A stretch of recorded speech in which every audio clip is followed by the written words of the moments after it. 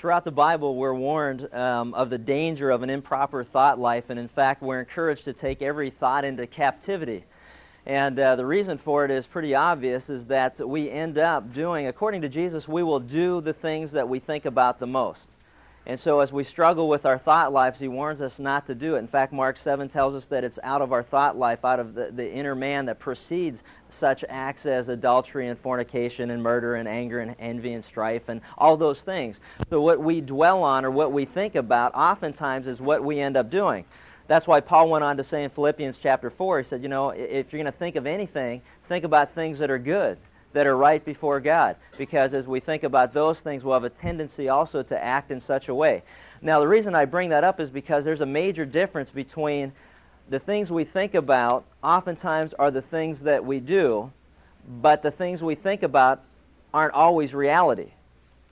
They're not always true. Even though we think them, it doesn't mean it's always true. And in fact, I heard a true story recently about a man who went to the airport to pick up a friend that he hadn't seen in a long time. And during the course of their conversation, the man that he picked up said, "So how have you been lately?" And he said, "Well, to be honest with you, I haven't been feeling very well. I've been sick." And so his friend said, "Oh, no, you know what? See, you need to be more positive. If you just think more positively, then you won't be sick. So you need to think more positively. So you're only sick because you think you're sick." So they went on and they started to continue to talk, and as they were driving back to his house, they started to reminisce about old friends, and the guy he picked up said, "Hey, by the way, do you see Jane? How's Jane doing?"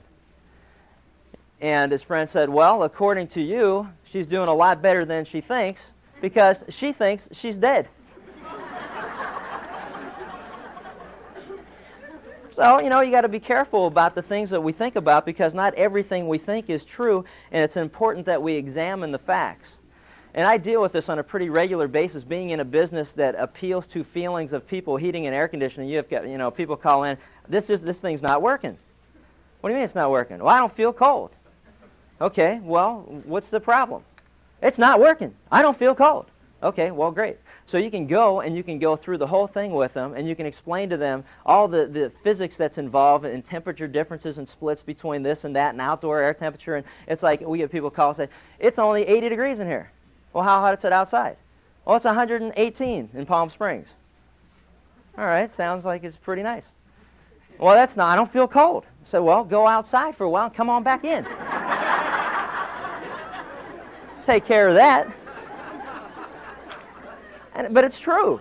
And you deal with that on a regular basis, and you begin to realize that our feelings or our thoughts are not always reality.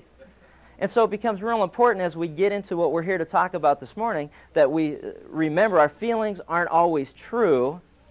Even though there's a lot of truth to what we think we may do, the opposite of that is it's not always the case. It is not always reality. So as we go through it, let me ask you a question. It's a very personal question, but you need to address it individually. Every person that's here, ask yourself this question.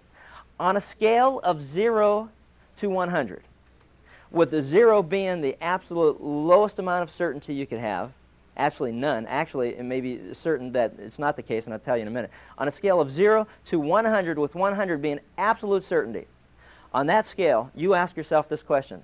If I died right now, what's my percentage of going to heaven? 0 being, I'm absolutely sure I'm not. I haven't been good today. Or 100 being, I'm absolutely, without any question, positively sure that I am, regardless of whether I've been good or not good or whatever. It doesn't matter how I feel. I'm sure of that. That's a question, and don't answer it. You got to answer. Don't answer it out loud. You just answer it yourself, because every one of us have to deal with that, because we're all terminal. We're all on our way out of here, and God is gracious in that He allows some of us to get a lot older and to watch this process take place before us as we look into the mirror. And God's graciousness just says, "Look at you. You're gonna die." And you may have caught a glimpse of that this morning when you got ready to come here, but. And if you don't notice it, ask the person who watched you get dressed. Because not always what we think is real, but we got to go to some little more objective standard. But the reality of it all is that from 0 to 100, what is your chance of going to heaven if you died right now? That's a great question. 80%? 20%? I'm not sure. 100%? I know, I'm convinced. Well, that's what we need to look at, because what we're going to talk about is ask and answer the question, who has eternal life? Who has eternal life? But before we look at 1 John, which we're going to do in a moment, turn to Matthew chapter 19. Matthew 19, this was the question that was asked of Jesus. Who has eternal life? How can I be 100% sure that if I die today, I'm going to heaven? That's the question that was asked of Jesus. And it's a great question. There's no more important question that any of us will ever have to address than that one issue. 100%, he said this, verse 16, Matthew chapter 19. It says, "And behold, one came to him and said, Teacher, what good thing shall I do that I may obtain eternal life?" What he's saying in essence is, Teacher, how can I know with absolute certainty that I have eternal life? And he said to him, Why are you asking me about what is good? There is only one who is good, but if you wish to enter into life, keep the commandments. He said to him, Which ones? And Jesus said, You shall not commit murder, you shall not commit adultery, you shall not steal, you shall not bear false witness, honor your father and your mother, and you shall love your neighbor as yourself. The young man said to him, All these things I have kept, but what am I still lacking? And Jesus said to him, If you wish to be complete, go and sell your possessions and give to the poor, and you shall have treasure in heaven, and come and follow me.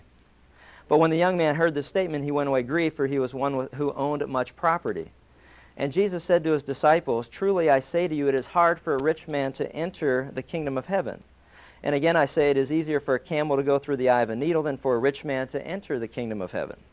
And when the disciples heard this, they were astonished and said, Well, then who can be saved? And looking upon them, Jesus said to them, With men this is impossible, but with God all things are possible. A couple issues before we get to 1 John. Let me ask you a question.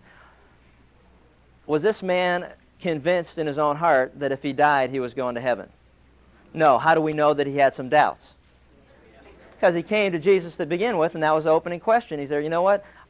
I need to know for sure whether I'm going to heaven. How am I going to get there? Do you see that? That's what he said. And so Jesus went on and he said to him what? He said, well, guess what? If you wish to enter into life or you wish to have eternal life, then you need to keep the commandments. Okay? And he said, well, which ones? He was hoping that he hit the ones that he was doing. And he said, you murder, adultery, stealing, lying, honor your father and mother, love your neighbor yourself. And the young man said, well, you know what? I've done all those. Okay, now is he still sure? Why not? Because he asked again. Said, I did all those, but you know what? What am I still missing? See, and that's really the issue, is what is still missing in my life that I don't have any confidence because I'm doing all the outward things, and yet I know in my heart that I'm not right before God. I have no confidence that if I died right now that I'm going to heaven, and I need to have that assurance. What must I do more than what I'm doing? See, and there are a lot of church people who ask that question and don't realize they're asking it. They're going to church, they're going through the motions, they're giving, they're doing things, they're trying to be good, they're trying to obey the commandments, they're doing the list of the things that their church tells them to do, and yet in their heart they know that if they died, they have no assurance that they're going to heaven. And they're the ones who say things like, well, I think maybe 70%, I got a 70% chance of going. Maybe 82%, I'm having a pretty good week. Or 50% or 30%, or I'm upset with someone and now it's down to 20%. And see, and it changes, it varies all over the board because it's based on feelings. I feel like I'm not living up to what I need to live up to. So he said, well, you know what, I'm still lacking something. So what does Jesus say to do? He says, well, if you wish to be complete, it says, go and sell your possessions and give them to the poor. And you'll have treasure in heaven, and come and follow me. All right? What does he do? He walks away. He's all upset. Why? Because he wanted to hear that the things that he was doing was good enough, even though he knew in his heart it wasn't. So Jesus confronts him with the truth, and it doesn't matter how he felt, even though what he felt was true because he didn't think he was going to get there. But what he did was he said, wait a minute, he addressed the issue. Hey, you know what? I know you want me to tell you that things you're doing are right, and that's going to give you some assurance, but you're not going to ever have assurance in your heart because it doesn't come from outside. It has to come from within. So he says, so I want you to do is go and sell your possessions, and then you come and follow me. Now let me ask you a question. What are the two greatest commandments? Flip ahead, Matthew 22. What are they?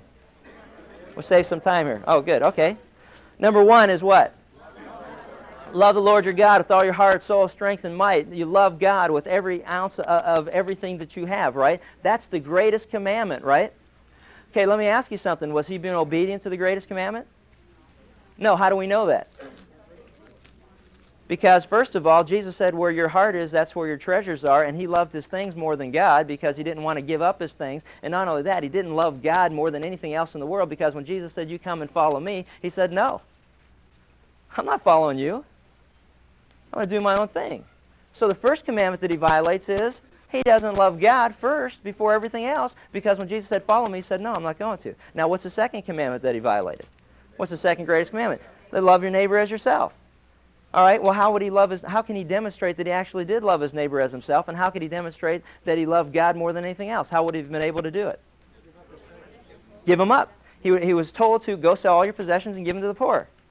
See, number one, if you really love me first, then you're not going to let those things hold you back, so you might as well go sell them and then follow me, and after you've sold them, you might as well give them to the poor, because the two greatest commandments are love God with all your heart, soul, strength, follow him. Before anything, greatest priority in our life is to honor God, follow him. Second thing is that we love our neighbor as ourselves. So now I have something that somebody else needs, I might as well give it to him. But he didn't love either. He didn't love God, and he didn't love his neighbor. So guess what Jesus did? He exposed the hypocrisy or the fallacy of what he thought was going to get him to heaven. He said, you know what? You're not going to get there because you can't obey all the commandments. That was the point that he was making. So who has eternal life? And what John's been teaching us all throughout the study is that you and I cannot obey all the commandments of God. If we could, we wouldn't need a Savior. It's absolutely impossible for you and I to do enough good things to be righteous in and of ourselves, because, number one, the Bible says, all have sinned and fall short of the glory of God, which means that none of us are perfect. We've all missed the perfect standard of God. So all of us need a Savior. That's why the angel said, you're going to name him Jesus, because he's going to save his people from their sins. We need a Savior. That's the Christ, the Messiah, the Savior. And so who has eternal life? But the one who has the Son of God. The one who accepts the testimony or received the witness of God concerning his Son. That's who has eternal life. So now what John's going to do all throughout the book of 1 John, and if you've got your Bibles, turn back to 1 John chapter 5, as this and next week will conclude our study, but as he goes through it, he's saying that the only one who has eternal life, and let me just preface something here too. Eternal life is not something that we look forward to after we're dead. So many of us are mistakenly believing the fact that, okay, good, I have something to look forward to when I die. But what the Bible teaches is the moment that you and I ask Jesus Christ to come into our life and have received the testimony of God concerning his Son, Jesus, the moment we do that, we have at that moment eternal life. It is not something we have to look forward to later, and because we have that life now, that it should change the way that we live every day. Fear of death is no longer a part of our life. It is with a world that doesn't know what's going to happen to them. We can boldly walk upon the face of this earth knowing that God is in control of everything, that we have eternal life at the moment we ask Christ to come in. And what the book of Ephesians tells us is that God gives us his Spirit to indwell us or live within us as a down payment to honor the fact that he says we have that life. And so when he receives his Spirit back to himself, we kind of come along with him. And that's what happens. So here he is saying, who has eternal life? Well, it's not eternal life in the future. It's the moment that you ask Christ to come into your life, then you can have 100% certainty, based on what the Bible teaches, is that you know that you're going to heaven. Now, 1 John chapter 5, we looked at last week, and we're going to take a look at it and see what it has to say. But starting in verse 6, we read this. And this is the one who came by water and blood, Jesus Christ. Not with the water only, but with the water and with the blood. And it is the Spirit who bears witness, because the Spirit is the truth. For there are three that bear witness, the Spirit and the water and the blood, and the three are in agreement. If we receive the witness of men, the witness of God is greater, for the witness of God is this, that he has borne witness concerning his Son. The one who believes in the Son of God has the witness in himself. The one who does not believe God has made him a liar, because he has not believed in the witness that God has borne concerning his Son. And the witness is this, that God has given us eternal life, and this life is in his Son. He who has the Son has the life. He who does not have the Son of God does not have the life. This is like an attorney's dream, a passage that has all this witnessing and testifying. And as we'll see, it makes a lot of sense as we put it in that context, because what's happening here, in 1789, Benjamin Franklin wrote this. He said, "Nothing is certain but death and taxes." Now, he was making a point, and Benjamin Franklin was a lot brighter than that, because he knew there are a lot of other things in life that you can have some certainty. And in fact, in the Bible, in this particular book, the word "no" occurs 39 times, and 8 times it occurs just in this last chapter. There are many things as Christians that we can be absolutely convinced of beyond a shadow of a doubt, beyond any feelings that we have, whether we're having a good day or a bad day. There are objective facts that we can turn to, just as I can look at a thermostat and say, "I'm sorry, ma'am, but here's an objective measurement of whether you're hot or cold."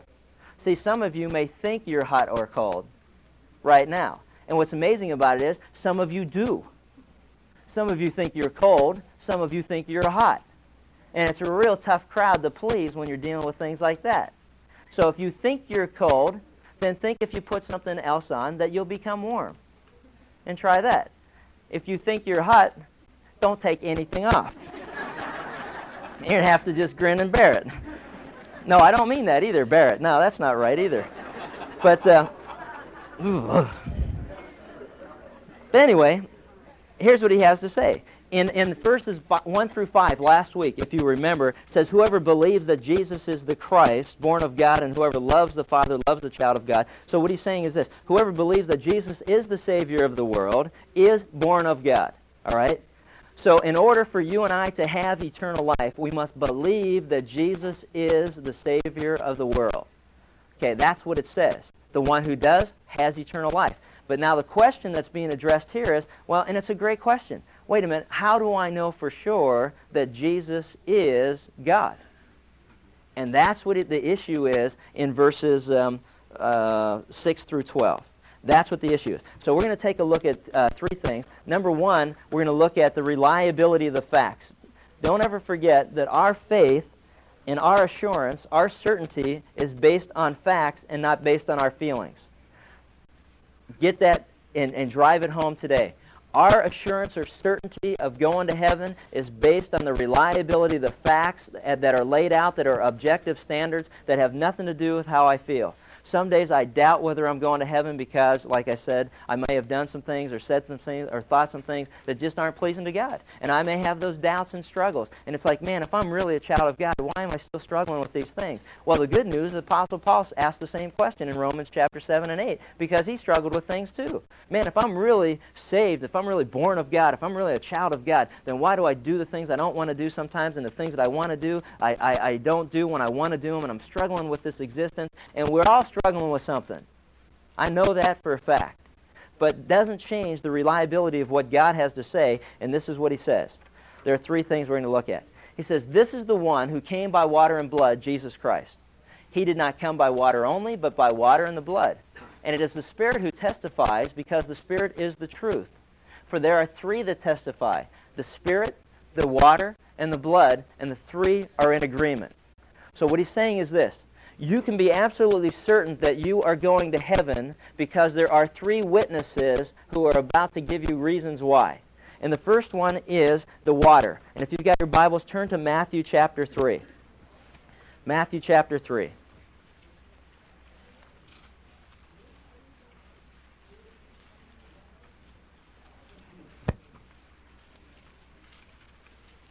Matthew 3, starting with verse 11, we see the testimony of God concerning His Son. Matthew 3, starting with verse 11, look what it says. "As for me," this is John the Baptist speaking, he says, "As for me, I baptize with water for repentance, but he who is coming after me is mightier than I, and I am not fit to remove his sandals, and he will baptize you with the Holy Spirit and fire. And his winnowing fork in his hand, and he will thoroughly clear his threshing floor, and he will gather his wheat into the barn, but he will burn up the chaff with unquenchable fire." It says, bang, and then Jesus arrived from Galilee at the Jordan, coming to John to be baptized by him. It says, "But John tried to prevent him, saying, I have need to be baptized by you, and do you come to me? But Jesus answered, saying to him, Permit it at this time, for in this way it is fitting for us to fulfill all righteousness." Then he permitted him. And after being baptized, Jesus went up immediately from the water, and behold, the heavens were opened, and he saw the Spirit of God descending as a dove and coming upon him. And behold, a voice out of the heavens said, "This is my beloved Son, in whom I am well pleased." Jesus said to John the Baptist, "Allow this to take place because it is fulfilling the righteousness of God found in his word." Isaiah 42, 1 through 5. God the Father, through the Holy Spirit, prophesied concerning the coming of the Christ, the Savior of the world, and said when he comes into the world that we will testify to the fact that he is who he claims to be. And so if you look at this, you'll see basically what's happening is the Spirit of God descended as a dove in the form of a dove and came upon him. The Spirit of God bore witness when he descended on the Son. And when he included in Scripture in Isaiah 42, 1 through 5, that Jesus was the Christ, he descended upon him bearing witness that Jesus was the Christ. And not only did the Spirit testify to the fact that Jesus was God, God the Father spoke from heaven and said, "This is my beloved Son, in whom I am well pleased." So he's saying at the time of our Lord's baptism, the Spirit of God descended upon him, testifying to the fact that Jesus was who he claimed to be, the Messiah, the Savior of the world. God the Father spoke from heaven and said, "This is my beloved Son, in whom I am well pleased." The three witnesses are all present at the same time, the Father, the Son, and the Holy Spirit, testifying to the fact that Jesus is who he claimed to be and who Scripture claimed he would be. So then he goes on and he says, well, not only that, but we see there's a second witness. The first witness was the water, and the second witness is the blood. If you've got your Bibles, turn to John chapter 12. As the time for Jesus to die drew near, the Father gave testimony again concerning the fact that Jesus was the Christ. John chapter 12, look at verses 27 through 33. Jesus, speaking of his impending death, said, "Now my soul has become troubled, and what shall I say? Father, save me from this hour. But for this hour and this purpose I came. Father, glorify thy name." There came therefore a voice out of heaven. "I have both glorified it, and I will glorify it again." God the Father, speaking from heaven, and the multitudes therefore stood by, heard it, were saying that it had thundered. Others were saying, "An angel has spoken to him." And Jesus answered and said, "This voice has not come for my sake, but for yours." It came as a testimony to the fact that Jesus was the Christ, the Savior of the world. Don't forget, the question that you're asking is, well, I know it says if I believe in Christ that I'll have eternal life, but how am I sure that